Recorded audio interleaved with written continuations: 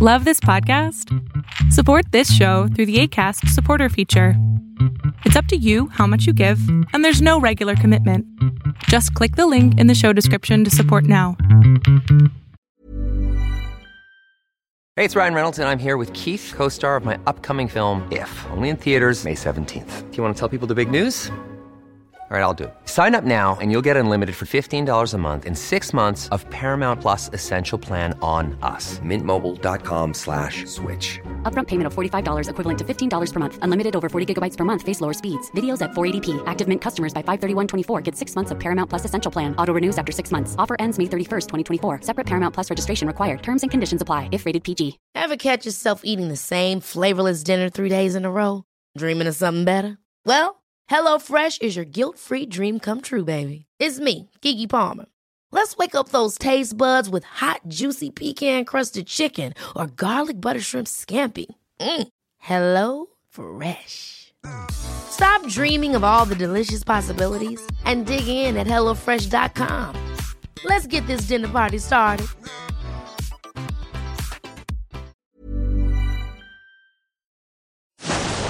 Fiction, science fiction, horror, fantasy.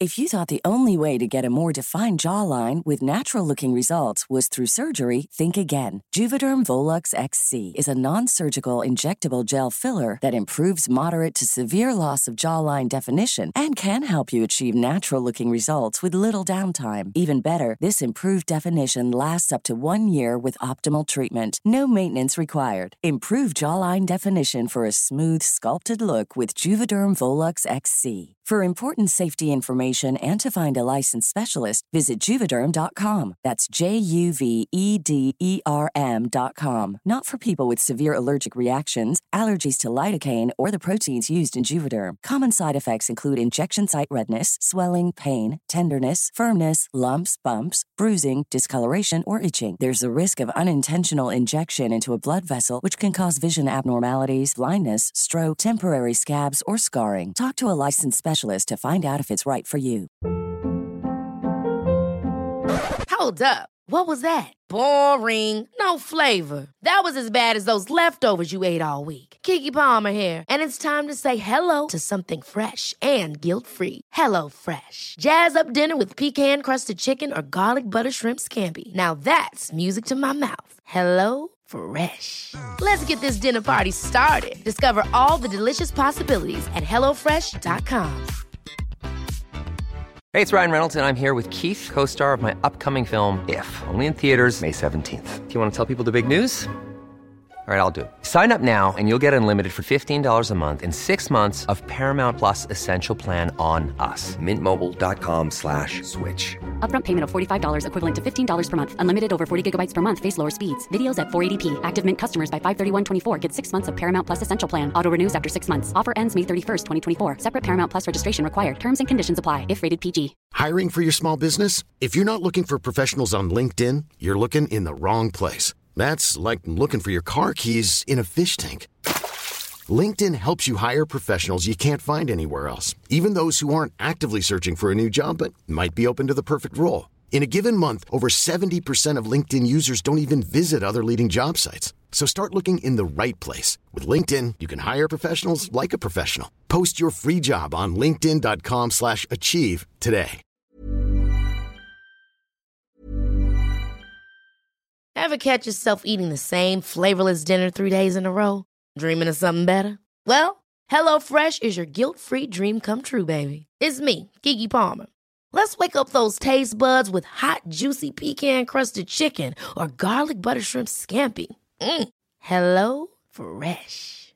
Stop dreaming of all the delicious possibilities and dig in at HelloFresh.com. Let's get this dinner party started.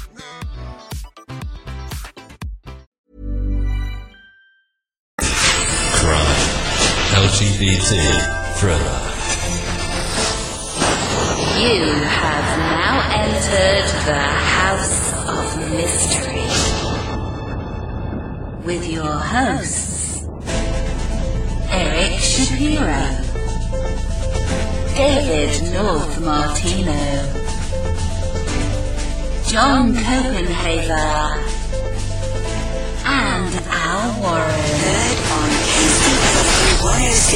105 FM Los Angeles 102.3 FM Riverside. and 105 AM Palm Springs.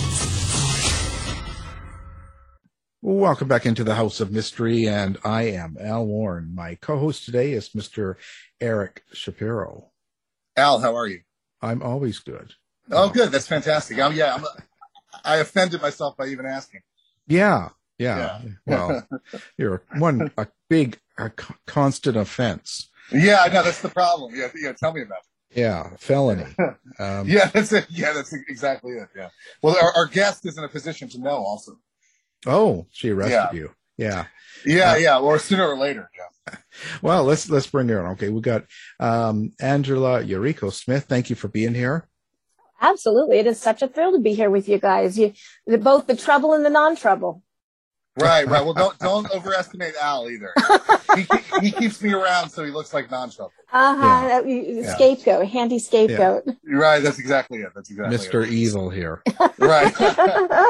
Wait. So Angela Yuriko Smith, I encountered, and the reason we are friendly, in addition to the fact that I admire your work and talent so much, is we came together because I wrote a novel called Red Dennis that was published by Independent Legions in 2020. And at the beginning of that year, you were assigned by Alessandro Manzetti as the editor of that novel. Mm-hmm. And you not only helped make it better and are a brilliant editor, but you also intersected with me at a time where my confidence was not that high.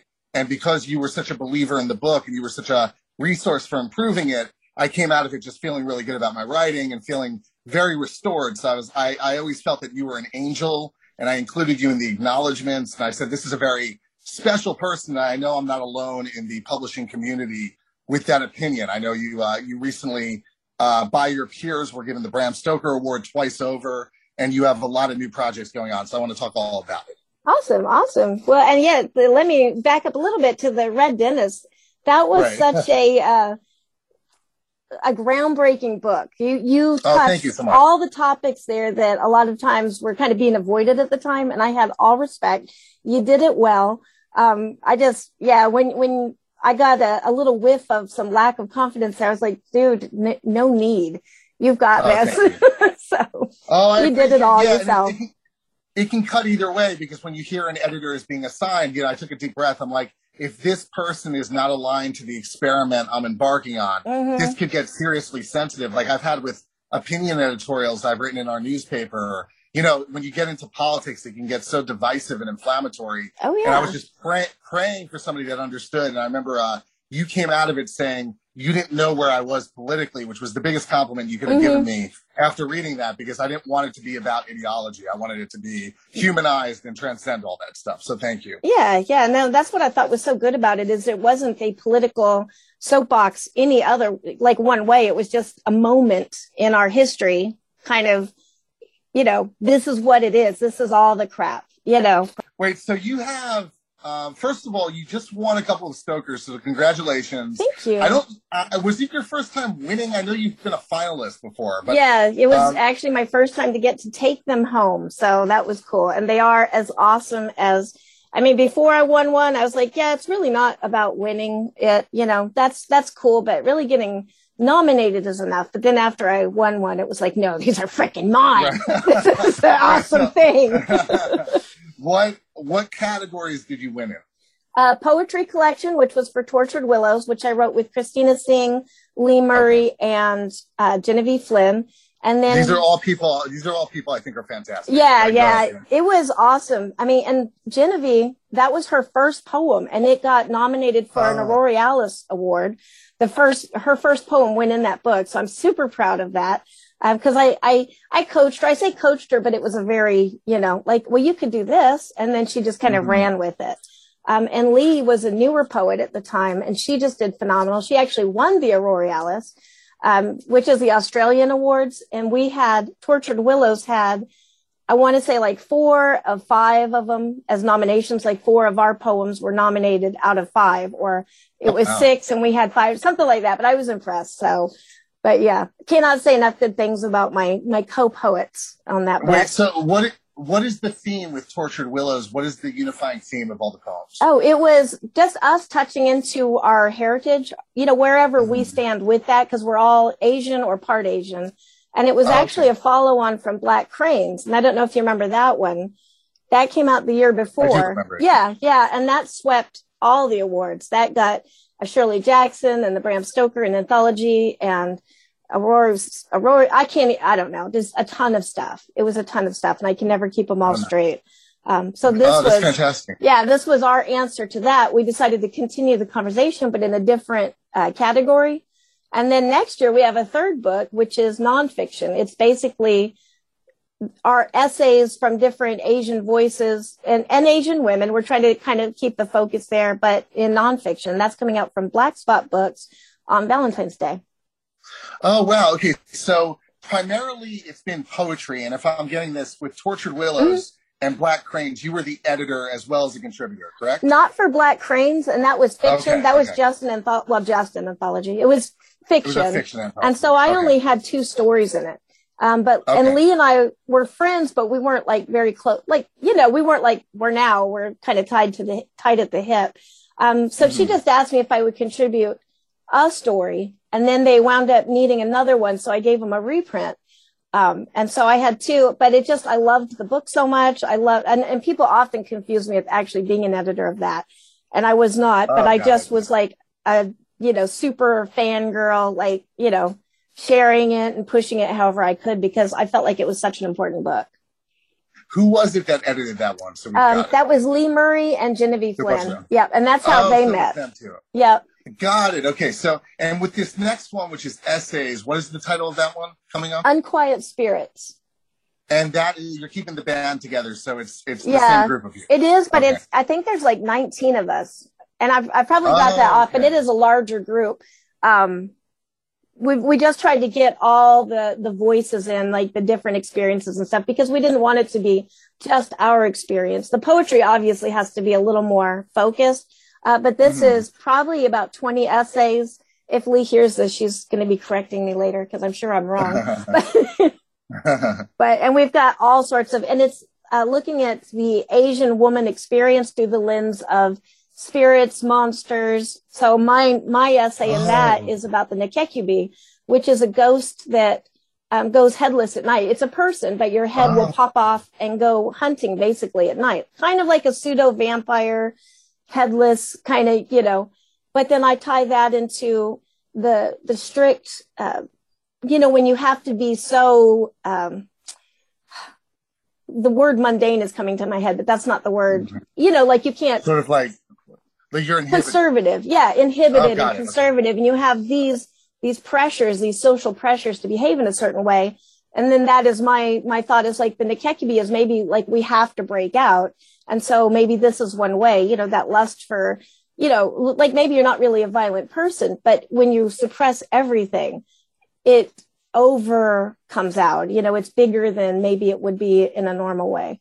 So. Got it. Okay. That's a really powerful theme. Okay. So you just put so many things on the table to talk about, but I also want to talk about what was the other Stoker win? Oh, that was short nonfiction. And so I did a little piece for Siren's Call called Horror Writers, Architects of Hope.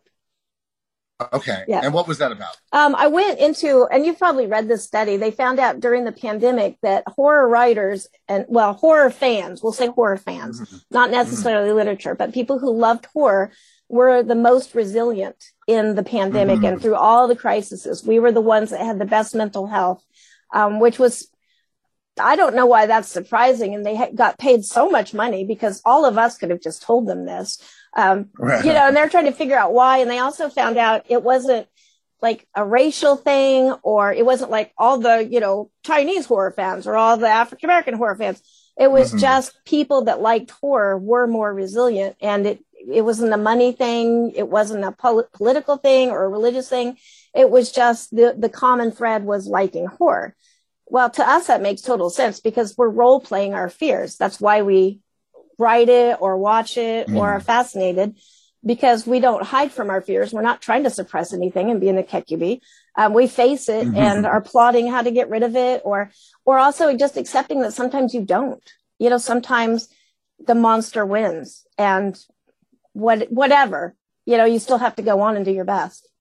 Yeah, I think you're absolutely right. It's interesting because I did read the study, and as the pandemic has gone on, particularly in the post-lockdown phase, I did, like, as a teenager, I had mental health issues, or at least they were most flared up at that time in my life. Mm-hmm. And I always looked at it as, well, like, I already went through a sort of nervous breakdown period in my life. Now I'm in my 40s. So as the world started unraveling, even though it was disturbing and it was unnerving and jarring, there was a limit. Like, I didn't feel like it encroached upon my personal mental health very much. Mm-hmm. I also, like, work from home, so there are different variables. So, like, on that level, things didn't change. But I always attributed it to the past trauma. But I think what you're saying, and that's so brilliantly put in terms of role-playing our fears, is such a big component of all that as far as horror fans go. And Al is a true crime person, and that's very adjacent to horror. Like, it's all about acknowledging bleakness and not shying away from it, as you said. Yeah. True crime is fascinating, too. I just went to Writers Police Academy this last weekend. If my voice sounds tired, it was that recent. I'm still kind of recovering. But that was really awesome to go see how police actually do it, because I kind of tended to be more into the supernatural aspects of horror. And here we are talking about Jeffrey Dahmer and the BTK killer, like all of that, and seeing the crime photos, which, as a horror writer is like, yes, this is awesome. That was really cool. I have a huge respect. Well, I will say I didn't not have a respect, but I just had no understanding of that genre, really. So huge fan now. Wait, so when you say Writers Police Academy, you were literally learning about police work as it pertains to writing? Oh, yeah. Oh, wow. Yeah, it was awesome. We got to take apart a car with the jaws of death. I'm sorry, jaws of life. That's the horror writer. Typical horror film. Yeah. You know what I was thinking about doing with them, but no, actually to cut away a car, not, kill people, but and see how the police dogs work and how body cams work. That was really interesting. Because we kind of go, well, why couldn't the guy see this person over there or whatever? That guy had a gun. It's right there on the camera. But then when you see the perspective, you can see it from different ways. They'd have several cameras set up, and what you're seeing on the body cam isn't necessarily what happened. It is very, there's a lot of interpretation there and stuff, which I didn't realize. I mean, that was really eye-opening. That is interesting. Yeah. My wife was recently telling me how she had read something about how unstable human memory is. Mm-hmm. Like, we often don't remember things correctly. And it's interesting in a body cam case where you're actually capturing and recording, and yet there's going to be insufficient context to get the whole story. Yeah. They were pointing out that the body cam is much more sensitive than us, and the body cam has no stress. So you are looking at a gun, maybe pointed at you or whatever the situation is, and somebody says something, but your brain is already engaged in I have to fire, or, flight or fright, whatever. You know what I'm trying to say? I know it's not flight or fright, but maybe that's how I write. You can be scared to death, or you can flee, but there's no other way. There's no other options. Right. But then they were saying the ear though doesn't hear that, doesn't register it. So even though maybe on a camera somebody's oh, it's okay, that's a comb. You're already engaged. And I got to be in a simulator where I actually got to take down an active shooter. I mean, simulation. It was a simulation. And that was, even though I know this is really, I'm not really being threatened here, the emotional state that I was, because of course, as a writer, that's what I'm focused on is how do I feel right now? Where am I confused? Am I this? Am I that? And there was one moment where the police officer that was with me, who's a simulation, was I'm going left, you go right or something. And I was totally confused for a minute. What is my left? What is my right? Oh my God, what did he just say? A holy, oh my, let's go, and then the guy came in down the hall and I saw that he had a gun, and I didn't react, and I'm looking for him. I'm looking for this shooter. And there was also a guy to my left in a room. I just heard him shoot somebody. And so that's where my focus was as I'm coming down the hall is, okay, there's somebody to my left. Then this other guy pops out on my right down a hall. I see the gun. I don't react because it's just too fast. He goes into a room and shoots somebody. As he came out, I got him. I shot him. And then because I was so focused on that, I forgot that there was a guy on the left.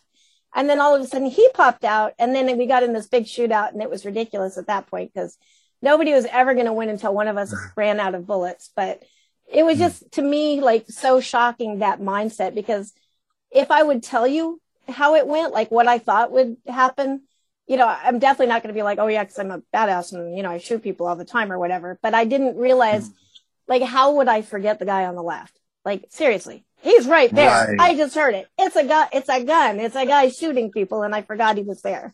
So were the gunshots really, really loud in the simulation? Yes. Yeah. So it's like blowing your mind out. Like, yeah. Shocking. Yeah. And luckily I've never been in a situation like that, you know, so, but it was like really eye opening. And I actually had like not like a conscience reevaluation, but I was like, wow, am I like a really selfish person? Because I let the guy shoot somebody before I shot him.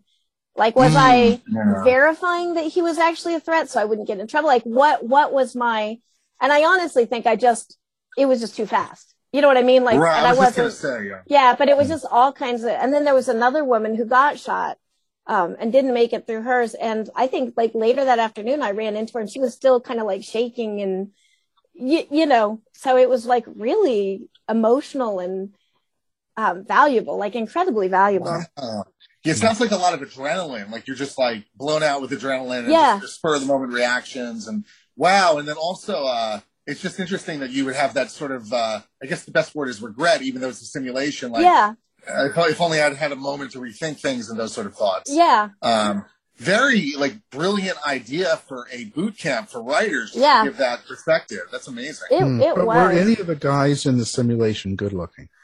Well, the one I shot, so that might be why I hesitated. That might honestly, be why. See, this is like, this is it. Yeah, there's the hesitation because he's too pretty to shoot. Yeah, and like maybe that would have been like a fantasy thing. Like he turns around and sees me, and our eyes meet across all the corpses, and he's like, "Oh my gosh, it's true love." And then we're like Bonnie and Clyde off into the sunset.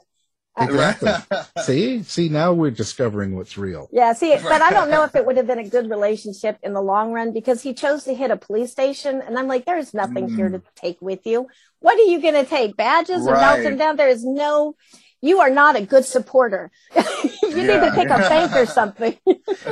Questionable judgment. Yeah, exactly. It's like the worst idea ever. Who takes down a police station? Let's go hit a mall or something. At least get me some new shoes.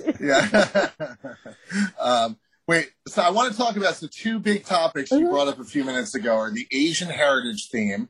I want to talk about. I also want to talk about that monster with no head again, because that was really fascinating. But please speak to me about the experience of capturing your Asian heritage through poetry and essays and what that meant and what you learned and all that sort of stuff. Oh, yeah.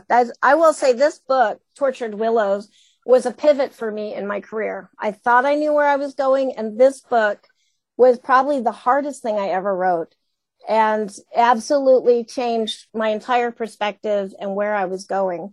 And one reason why is because, I'm only 25% Shimanshu, which is Okinawan, but the Okinawan people are not Japanese, and that's like a misunderstanding. And Japan is actually illegally holding Okinawa, and the Americans originally took it. And there's a lot of politics and stuff I won't get into here, but these were all things I didn't realize. And you'd think that's my culture, I would know these things.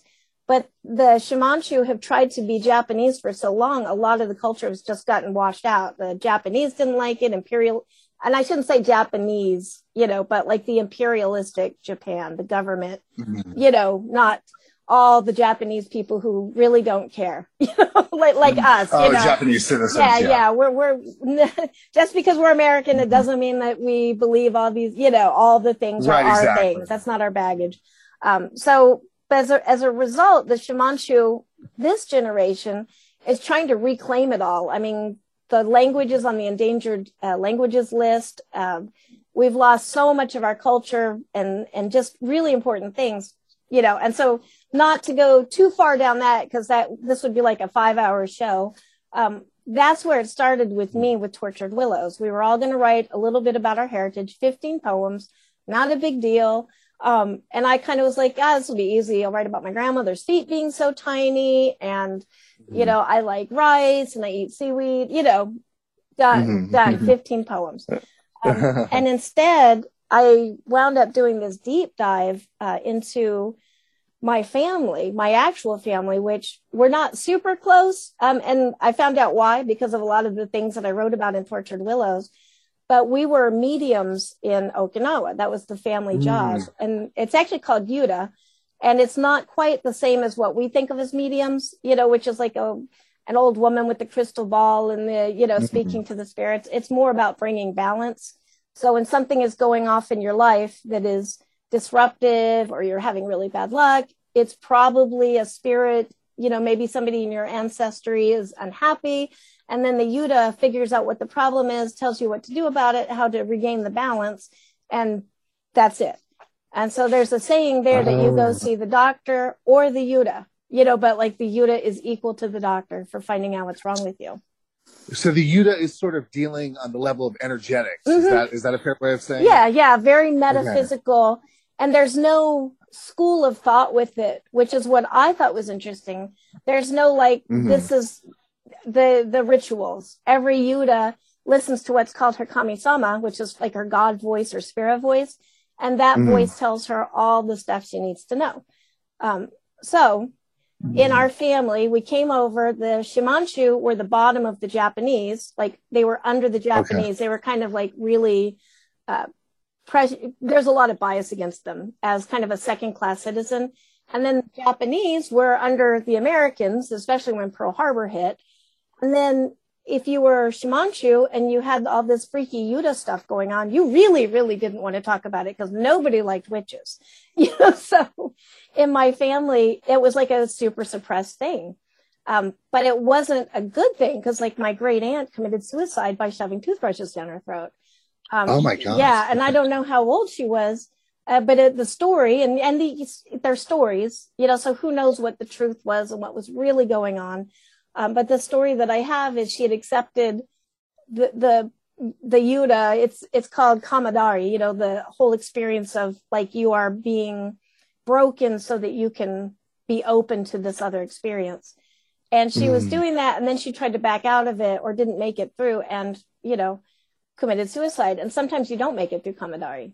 It is because it's just you're facing so much suffering. It is. And it's typically and this actually is the book that I'm working on now is like shamanism in our Western culture, and how we treat I was going to use the word shamanism. When you said the evoking, tapping into that inner, not even inner voice, but the non-local consciousness from the spirit world. Yeah, I would say they're more shamanistic than witch, but there's not really a Western equivalent, but kind of, like as in it's that kind of a process of dealing with things. Now, when you said a moment ago, we were mediums or we are mediums, does that count for you personally? Have you had those experiences of mediumship? Yeah. And that's this book that's why it kind of changed everything for me because the Kamadari, happened to me and, I would hear voices. I've actually, don't be scared, but I've been institutionalized twice, for hearing voices and stuff. But Al is in an institution now as we're doing the show. Oh, okay. Well, see, thank you. I felt very comfortable here. Like this is, we are all hearing voices. We're all a little bit nuts. No, I could believe it. I could go on and on. It's in my family too, but I'm not gonna overtake the narrative. Go ahead. Yeah, no. Yeah. Well, so these things happened, and I would see things that apparently aren't there. But I mean, since I was a child, like one of my first memories is a ghost. Well, I didn't think of him as a ghost then, but his name was Charlie. And my dad was terrified of him. And, Charlie now, as an adult looking back, Charlie was wearing like green fatigues. And my dad was from was in Vietnam. And he had half of his face destroyed, and blood and everything. But as a kid, I didn't recognize that as anything scary. This was my buddy. And the reason why his name was Charlie, I just found out. My mom and I were talking because of this book. Probably like a month or two ago. And she said, and I was asking her about something completely different. Like, do you remember when I asked you about the little brown people with the red hair, and why were they there, blah, blah, blah. And she was like, yeah, kind of. You were a weird kid, though. You're always asking me stuff like that. And then she said, do you remember your invisible friend, Charlie? Oh, wow. And I was like, kind of like, no. And then all of a sudden that sound came back, but it was a radio. and it's like garbled, and it's like Alpha, Beta, Charlie, and Charlie is the goodness. only word that comes out. So these are the things where I'm like, I'm not going to argue with somebody that the spirit world is real or not, or, and I think it's different. Oh yeah. Cause it's so, yeah. I mean, it's so tactile to you. There's no debate. Yeah. But, and somebody else, this may not be their experience, and that's okay. And maybe I am just an absolute lunatic and we're not even here, and I'm just, I'm drooling on myself somewhere. That's where I would only argue against that, truly, because it's like, I mean, to dismiss it as you being an absolute lunatic, even though I know you're being facetious on some level, is, I mean, like, where I always end up with this, it is okay when anybody believes, just like you said. I'm not here to convert anyone, but why be so beholden to the five senses that that's what you're lobbying for? You know what I mean? Like, so that, but when Charlie was in your awareness as a child, what age are you talking about, or what age was being remembered when you were told about this? Under 3. Like, I had to be so like real formative. 2. Yeah, because we left. Oh, so that was Kentucky, and we left there, I think, when I was 3, like 2 or 3. So you're just learning how to speak, and you're talking about Charlie. Mm-hmm. Yeah. Right. Okay. And do you still, to this day, and even the word hearing voices to me is not a fair way of describing it, but are you still tapped into this day? Oh, absolutely. Yeah. Okay. And it was interesting, though. I lived in all haunted houses when I lived with my parents. And now I kind of feel like Charlie was always there. But later, as I grew up, he was not my friend anymore. And then it was scary. And, that was the things chasing me up the stairs at night, and like all sorts of things. And that could be a 5-hour conversation. But I won't torch you guys. No, it's fascinating. It's fascinating. So you, in the course of being institutionalized, was it a matter of you being so frightened by what you were experiencing that you were like, I need help? Or were there other parties saying, look, what you're talking about is alarming us. Mm-hmm. So you need, what was the dynamic? Oh, it was definitely other parties. It was my parents, honestly. I terrified them, because I was constantly seeing things that weren't there. And as an adult now, and now that I've gone through it, it's done. Like, Kamandari is done for me. Now I don't have to, you know what I mean? Like, it's like peace has been made. You've crossed the bridge. Yeah. So I don't have that haunted feeling and all of that. But at the time, like, I just think of that memory of me with Charlie, and Charlie's behind my dad. Charlie and I were playing a game. And so I look at this as an adult, and I'm like, why did they not burn me alive? Like, I might have locked that kid in a fridge or something and, packed it off, or like, I don't know. You know what I mean? But I was looking at Charlie, and Charlie and I know that my dad he's watching me. And so I'm just this little kid sitting in front of a window, looking over his shoulder and giggling, and then looking at my dad, and looking at Charlie, and then looking at my dad. And I'm thinking, wow, that was creepy. I am so sorry. Wow. And then Charlie was like, he put his fingers up to his lips because we're going to do something even funnier. And then he puts his hand on my dad's shoulder, and I can tell my dad feels it because he turns completely pale and stiffened up. And then I start giggling again because it's hilarious, right? Charlie and I are playing a game. So I'm sorry, Dad. Oh man, that is so interesting because, and I won't start. You want to talk about a 5-hour conversation? I'll avoid it also. But I have found that ghosts can be very playful and have a sense of humor. Mm-hmm. Like that's something that movies don't show. I mean, because they go for the fear factor. Mm-hmm. A lot of times they're sort of trying to teach us that everything's okay. Like, that there's more to it. Like, don't take life so seriously. Yeah. And they're maybe bored or whatever, Right. Well, absolutely. Right. So obviously, I mean, this is almost a ridiculous question, but obviously the things you're talking about are your main emotional tie to the horror genre. Probably. I think when I started reading horror, it was like probably second grade, and I discovered an Alfred Hitchcock, Tales of the Very Young. I actually have a copy of that book. It made such an impact of me. I like hunted it down later. Oh, nice. But reading those stories was comforting to me because it was like, oh, other people do this. Other people see these things. This is normal. That's okay. There's a realm of experience, that I understand this. I know what is happening in this story. And before that, I read a lot of nonfiction, actually, like, Ranger Rick magazine and things like that, because the fiction didn't appeal to me. I mean, it just didn't make sense other than like Little House on the Prairie. For some reason, I fixated on those books and read them hundreds of times probably, but it was the horror genre that explained to me what was going on. Oh, wow. Yeah. And that is a really valuable insight in the sense that there are and always have been players within the genre that have offered that perspective where it's not just about scaring the audience, but there's also the sort of inside knowledge of, of spirits or actual encounters and just sharing these things. So it's interesting that in that dimension of things, the genre can be very comforting. Yeah. And that's why I'm always a little surprised still when people associate me with writing something scary, because I don't find any of my work scary at all. And so I'll bounce it off my husband. I'll say, is this scary? And he'll be like, yeah, that's really scary. I'm like, okay. Wow. Work for that, but it is not scary.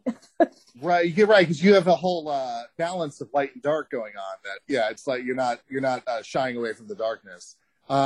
Your husband is the handsome, strapping Australian Ryan Aussie Smith. And how does he feel about your mediumship? Where is he at with those sorts of things? He has been so supportive. Even at the times when it was probably about 5 years ago. It was something that I recognized, but I kind of didn't really pay attention to it. Or I guess probably like my family, I tried to not really bring it up. And then it's probably been about 7 years ago now. I started studying chaos magic, just kind of studying it okay, I think in the future, 50 years from now, I mean, when you look at what they're doing with, science, what's coming up in science with, physics and stuff.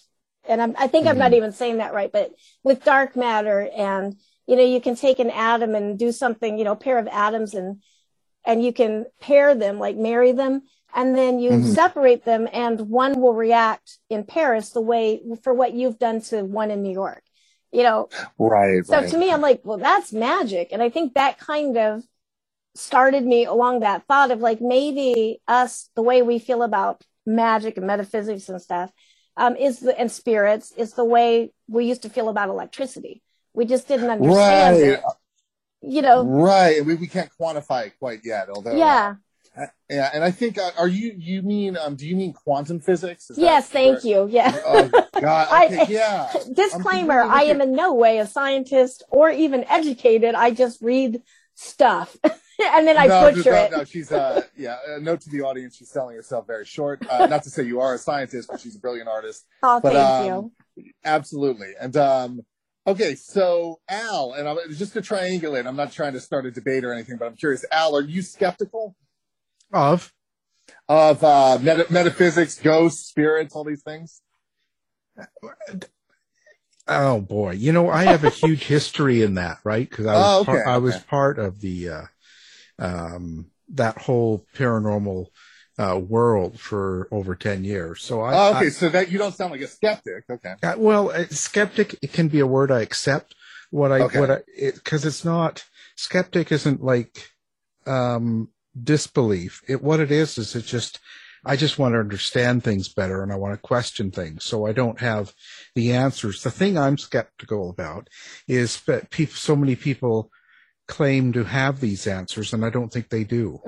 Okay. Because you feel like somebody might come in and say they're getting some canned message from beyond. It's like, well, how could you put any stake in that sort of thing?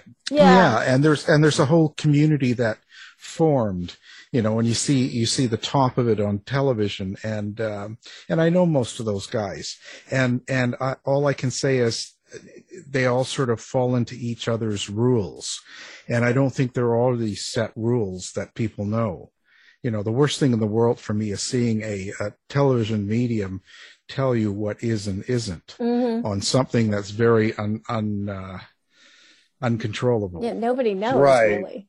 Right, and I just so that I'm skeptical on the way people handle it or what they try to make out of it. Right. Well, you're more on the questioning end of it, which is interesting because the root of question is quest, so it's more like looking for answers. Yeah, for sure. I mean, I'm just not. I'm into it totally, but I think being in it for so long, being in the Canadian Paranormal Society and being in different groups and knowing a lot of it, there's just too many people that claim to know too much and it turns me off. Mm-hmm. Got it.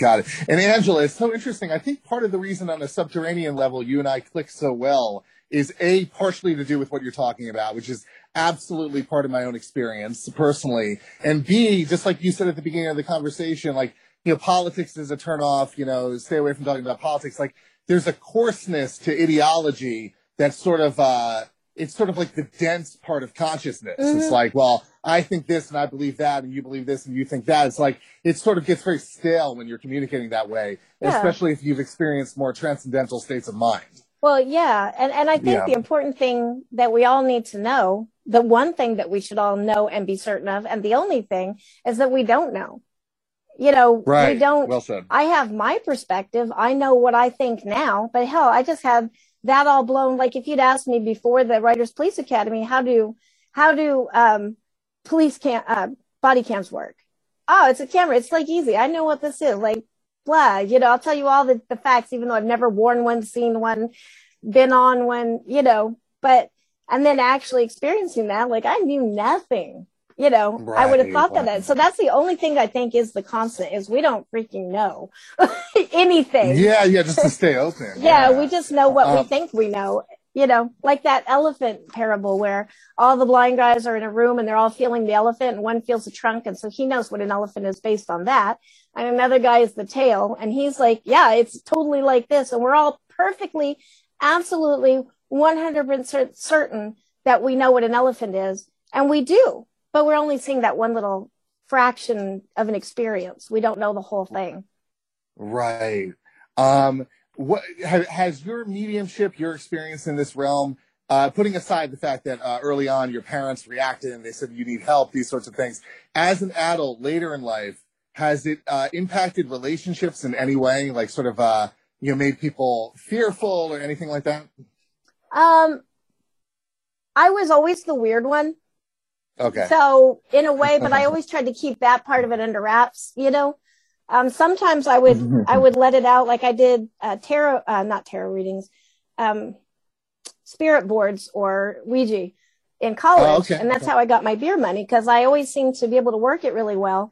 And that's how, I know special it was to me. It's like, oh, I can do this thing. Free beer. Everybody bring me beer and I will read this all night long while we're drinking. And that's also how I learned respect for those things, because I haven't touched a Ouija board since. Because of the last night, I was a young college kid. I know everything that's going on and I have the power and blah, blah, blah, big ego. And we were with this certain group and the Ouija told us all these super background details that we could never know, like we were testing it. And that's me, is I'm always testing. Is this my subconscious? Is this, what could this be? Oh, sure. And so it told a whole bunch of stuff about her that none of us could know, like her kitten when she was 4 that he gave her. It was saying it was her grandfather. And then at the end, it started doing this crazy figure 8 thing, which I had started to come to recognize as like a negative thing or something bad's going to happen or, and that's usually where I would quit. Like, okay, we're done here. The session is over. This house is clean, whatever I said. And that day I was continuing it because I had this big ego going and I was probably drunk and, who knows. It was not a good idea. That's all I know about that. And so I started challenging it. And then the last thing it said was, she had said, and she was like crying. This was so emotional for her. And then she said, I said it has to go. And then she said, is there any message? I said, one last question. She said, is there anything you'd like me to tell my grandmother? Started doing the crazy 8. And then it answered, oh my. Ooh, that's scary. That's scary. Yeah. And so then she's like, and she was a friend of mine. Like it wasn't somebody I didn't know. So I felt angry that it's acting like that. And it just totally upset her. So that's, I think, why I started challenging it. But so I basically, in my drunken ego inflated state, I was saying like, oh, well, that's great. You just made her cry, whatever. You're not so great. I bet you can't even like blow out these candles. And it did. And then I should have shut up at that point. That's in the horror movie where you're like, shut up. What are you? An idiot? Yes, I was. And then I said something else like, oh, wow, well, blowing out candles, big woo woo, I can do that. It doesn't show that you're powerful or anything. And then because I think it had said that afterwards, it was all powerful or something, which that's where like my little bully sensor's like, oh yeah, you think you're so powerful? I'm going to show you, I don't know what I'm doing. I'm going to get killed here. And it shot the planchette across the room. And so at that point, I think everybody was kind of done. Like, no, we're good here. We've seen everything we need to say. The planchette flew off the board and went across the room. Yeah, it shot across the room and like so violently that it was under furniture. We had to go dig it back out. Wow. Would you say, by way of an instructive note or a warning, if it starts doing the figure eight, is that a sign of distress or antagonism? Because I do the board with my, for you it was, because I do the board with my kids from time to time, and every so often it does start aggressively sort of moving in patterns, like it's agitated. Yeah. And it's never gone anywhere extreme, but yeah, it does sort of put a chill in the air. Yeah, and I would say it probably wouldn't go any place extreme, except that I was actually prodding. I was being disrespectful and, Yeah. And the last thing it did was cracked all the enamel off our sink. That was the final thing that I was like, I'm good here. So the enamel started coming off the sink, like, air quotes, by itself, like it just started wearing away? Yeah, we were all sitting on the floor, and that was like, we retrieved the planchette. That was the last thing. I was like, oh, okay, whatever. You're going to throw a planchette across the room. You're such a, weakling, blah, whatever I was saying. It was probably terrible. I'm so glad there's like no film of this or anything. Yeah. And then we're all sitting here waiting, and the planchette just stopped cold. Like it was just gone. Like there was no more connection. Right. And we're all sitting here waiting for something else to happen. And then we hear this noise. And we're in a college dorm room sitting on the floor, and we hear this noise. And so we all get up, and all of the white part of the sink is just crackling in, and there's black metal underneath. Wow. It was just happening like in fast forward, like just right before your eyes. Yeah, just like that. And I had to pay for that. It was like $700 that they charged me because they wouldn't believe that I had nothing to do with that. Okay, so in your spirit, and I know you're, it being known that you establish you're more of a question person than an answered person. Like, I don't want to pin you to this, but in your spiritual judgment, what sort of entity were you dealing with? Like how would you quantify or characterize that entity that was being nasty? I don't know, honestly, because I don't know if I believe in, like, say, demons, or I don't believe maybe in classifications. Like, I just don't know. So, and then also there is the factor, like you said, that it was a confrontation between the two of you. So by all rights, it might have been an okay entity that was just felt challenged. Yeah, because if we think of us as people, you catch me on the wrong day, and I'm like a really nice, happy person, but you catch me at the wrong time, wrong day, and I can be somebody completely different. And so I'm not so sure that maybe all spirits are the same, but it's, they're in an angry day, now they're a demon, or they're feeling throwy that day, now they're a poltergeist, but it's really just a spirit. If it's not even us somehow, like some kind of, connection in the ether that we're all connected, I just don't know. But I find it a hell of a lot of fun and way interesting. But I constantly want to test it. Like I just did a pendulum this weekend in the coffee shop to a group of people, and we were just testing it so they could ask questions. And my thing is, like, watch my arm and say, see, am I manipulating this? Like, if I am, I need to know, like, because that's part of it. I don't want to believe in something that is not actually happening, Do you find, in terms of working in the medium of poetry, that it, because of the way the language can be literary and flavorful and experimental, does that help you draw out or evoke some aspect of the metaphysical that maybe prose can't get to? Absolutely. And I'm actually really excited that you asked this, because pretty recently in this research of doing all this, I was doing a lot of, I'm looking to see if I can find the book on my shelf. I can't remember the title of it, but it's a scholarly book on Yuta and all of that, in Okinawa, which is why I had it. I think I paid like $80 for this book because it's out of print. But in it talks about poetry was the utterances of shaman. Like that's where it started. Okay. And it was specifically in the 5-7-5 pattern. Okay. Well, as somebody who writes a lot of haiku, I do a lot of chained haiku just naturally. I was like, oh my God, this is amazing. He's talking about haiku. Haiku is magic, and it started with the shaman. All poetry, came from here. So it was like a very cool kind of connection there.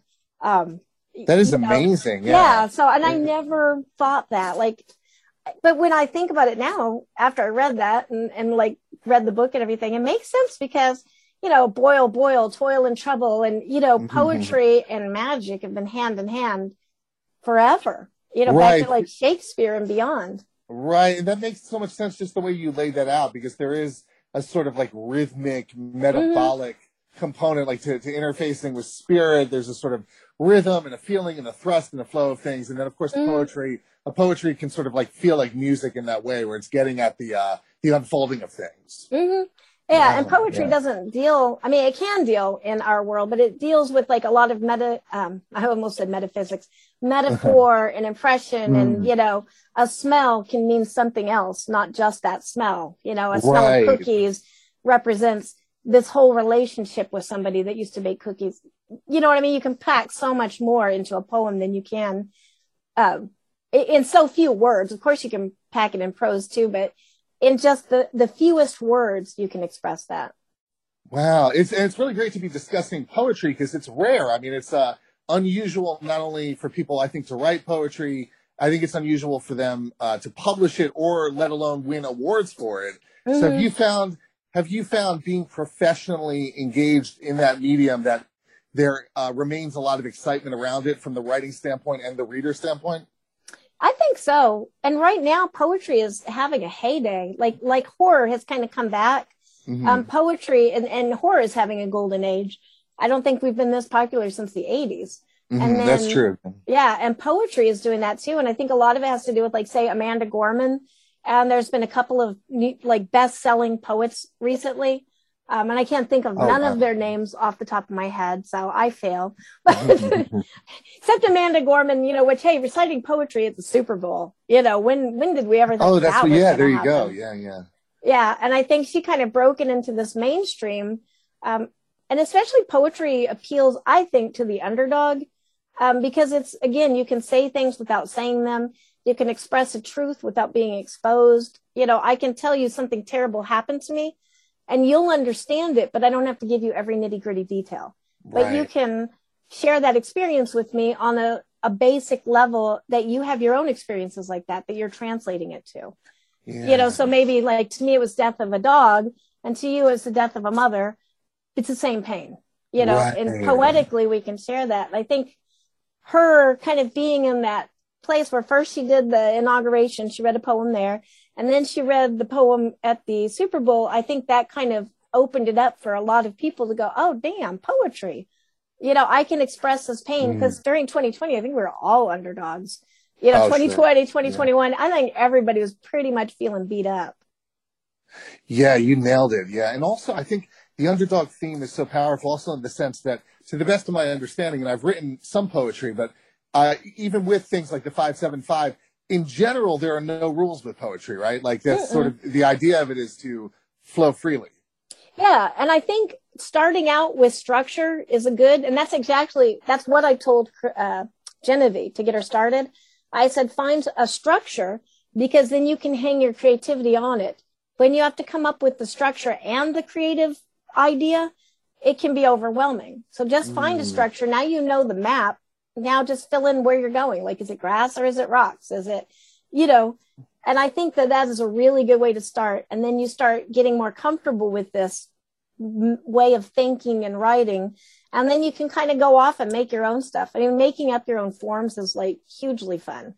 Got a friend, and we do a little poetry show twice a month, and we're constantly coming up with the most ridiculous ideas of, like, this is now a form, and we'll name it something. And, for God's sakes, none of these are ever going to go anywhere, but they're a hell of a lot of fun. Yeah, it's also like riffing on the subconscious. It's like, what's bubbling up here? Yeah. Yeah. Yeah. And with Genevieve, who I love, by the way, it was not only her first published poem, it was actually the first poem she wrote. Mm-hmm. Wow. Yeah, that's what she said. Yeah. So that's why she did the limerick when we won, because her husband challenged her. When she started this, she was, like, at first saying, like, no, I can't do this. I can't write poetry. I've never written anything but a limerick. So that's why she read a limerick for her win, like her speech, because her husband said, now you need to write a limerick because, that's where this started with. Wow. Okay. Is poetry, I know we're spending a good amount of time on it. Is that your main medium? Is that your preferred mode of expression, or do you feel equally passionate about prose?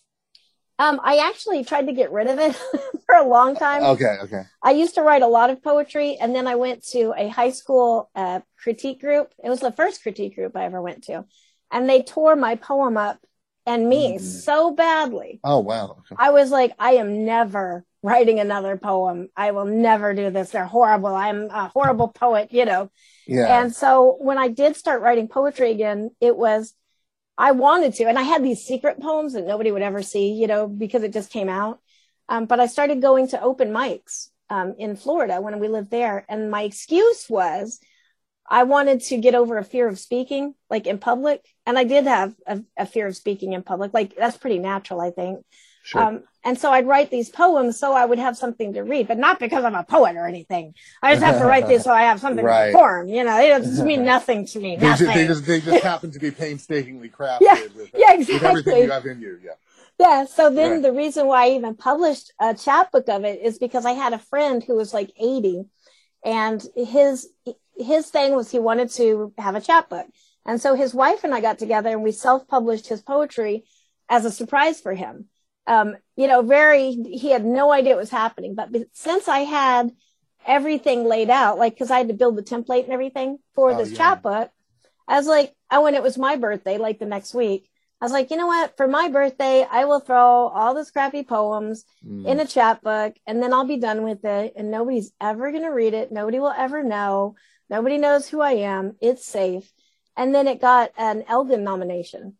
Oh, nice. Yeah. I was kind of like, oh my gosh, probably even until like 2 years ago, I would tell my husband sometimes, especially when I'm tired, I'd be like, why does everybody keep calling me a poet? And he's like, well, because you have like 4 poetry books written by this poet, yada, yada. And I go, I guess I can see that, but it was like a real, but it's still from that. That's why I'm like, don't judge other people's works for God's sakes, because it is all, you may not like it. It doesn't mean it's bad, but look at the damage you can do. It's interesting. It was like the universe was willing you in that direction because you did the chapbook for your friend. You had the template available to you. It's like, okay, now this is like easy. I have all these poems adding up. It's like all the pieces were being assembled. Yeah. And I remember kind of going, well, I'm not going to do that. And it was like, it's illogical not to do that. Like, why wouldn't you do this? It's like a cup waiting to be filled. It's like, why would you not? Scratch the itch. Hey, listen, we got to get to so how do people find you? Like website, social media, phone number, address? Like, what do you like to give out? Pretty much my website is AngelaYSmith.com, or just my name, AngelaEuricoSmith.com. And everything kind of goes out of there. I try to keep it updated. I try to keep all the links there and I say try. It's usually a little outdated, but I try. That is the best place to reach me. And there's a contact form and everything there. Perfect. And you've got the new tribute to Anne Rice out too, right? What's that about quickly? Yeah, that is Rebecca Rowland and Elaine Pascal came to me after Anne Rice had passed away. And of course, we were all, very emotionally shook. And they said they wanted to do an anthology and would I be willing to publish it through Eureka Publishing, which is a little boutique publishing company that I have primarily for Space and Time magazine to house that. But I also, we published Tortured Willows with this. Things that are not financially viable, I published through Eureka Publishing. And so they asked me if I would publish it. I did. I believe there's 19 writers in there, and I have a story too. And gorgeous book. All the writers did such a good job. Jeanette Andromeda, I think is her name, did the art. Beautiful. Nobody got paid anything for it. And other than contributor copies. And all the money is going to the Animal Rescue of New Orleans, or ARNO. 100% of that in Anne Rice's name, because she was so into cats and rescues and stuff. So that's where all the money is going. But that has been really fun project, and an emotionally cathartic, kind of. Anne Rice was kind of like a fictional mom, I guess. I probably really looked at her as that kind of figure in my life. So it was good to be able to kind of do something instead of just mourn her. Oh, fantastic. Well, we're wrapping up the show. We're glad you came on, and we'll have everything up on our website. Our guest today has been Angela Yuriko Smith. Thank you for being on the show. A pleasure. You've been listening to the House of Mystery radio show. To find out more about our guests, hosts, or shows, go to www.houseofmystery.com. Show's over for now. Was it as good for you as it was for me? Well, good night. This has been a production of Something Weird Media. I'll be back. You've been listening to the House of Mystery radio show.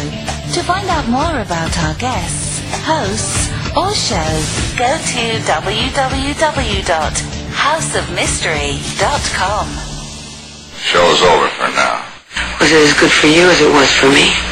Well, good night. This has been a production of Something Weird Media. I'll be back.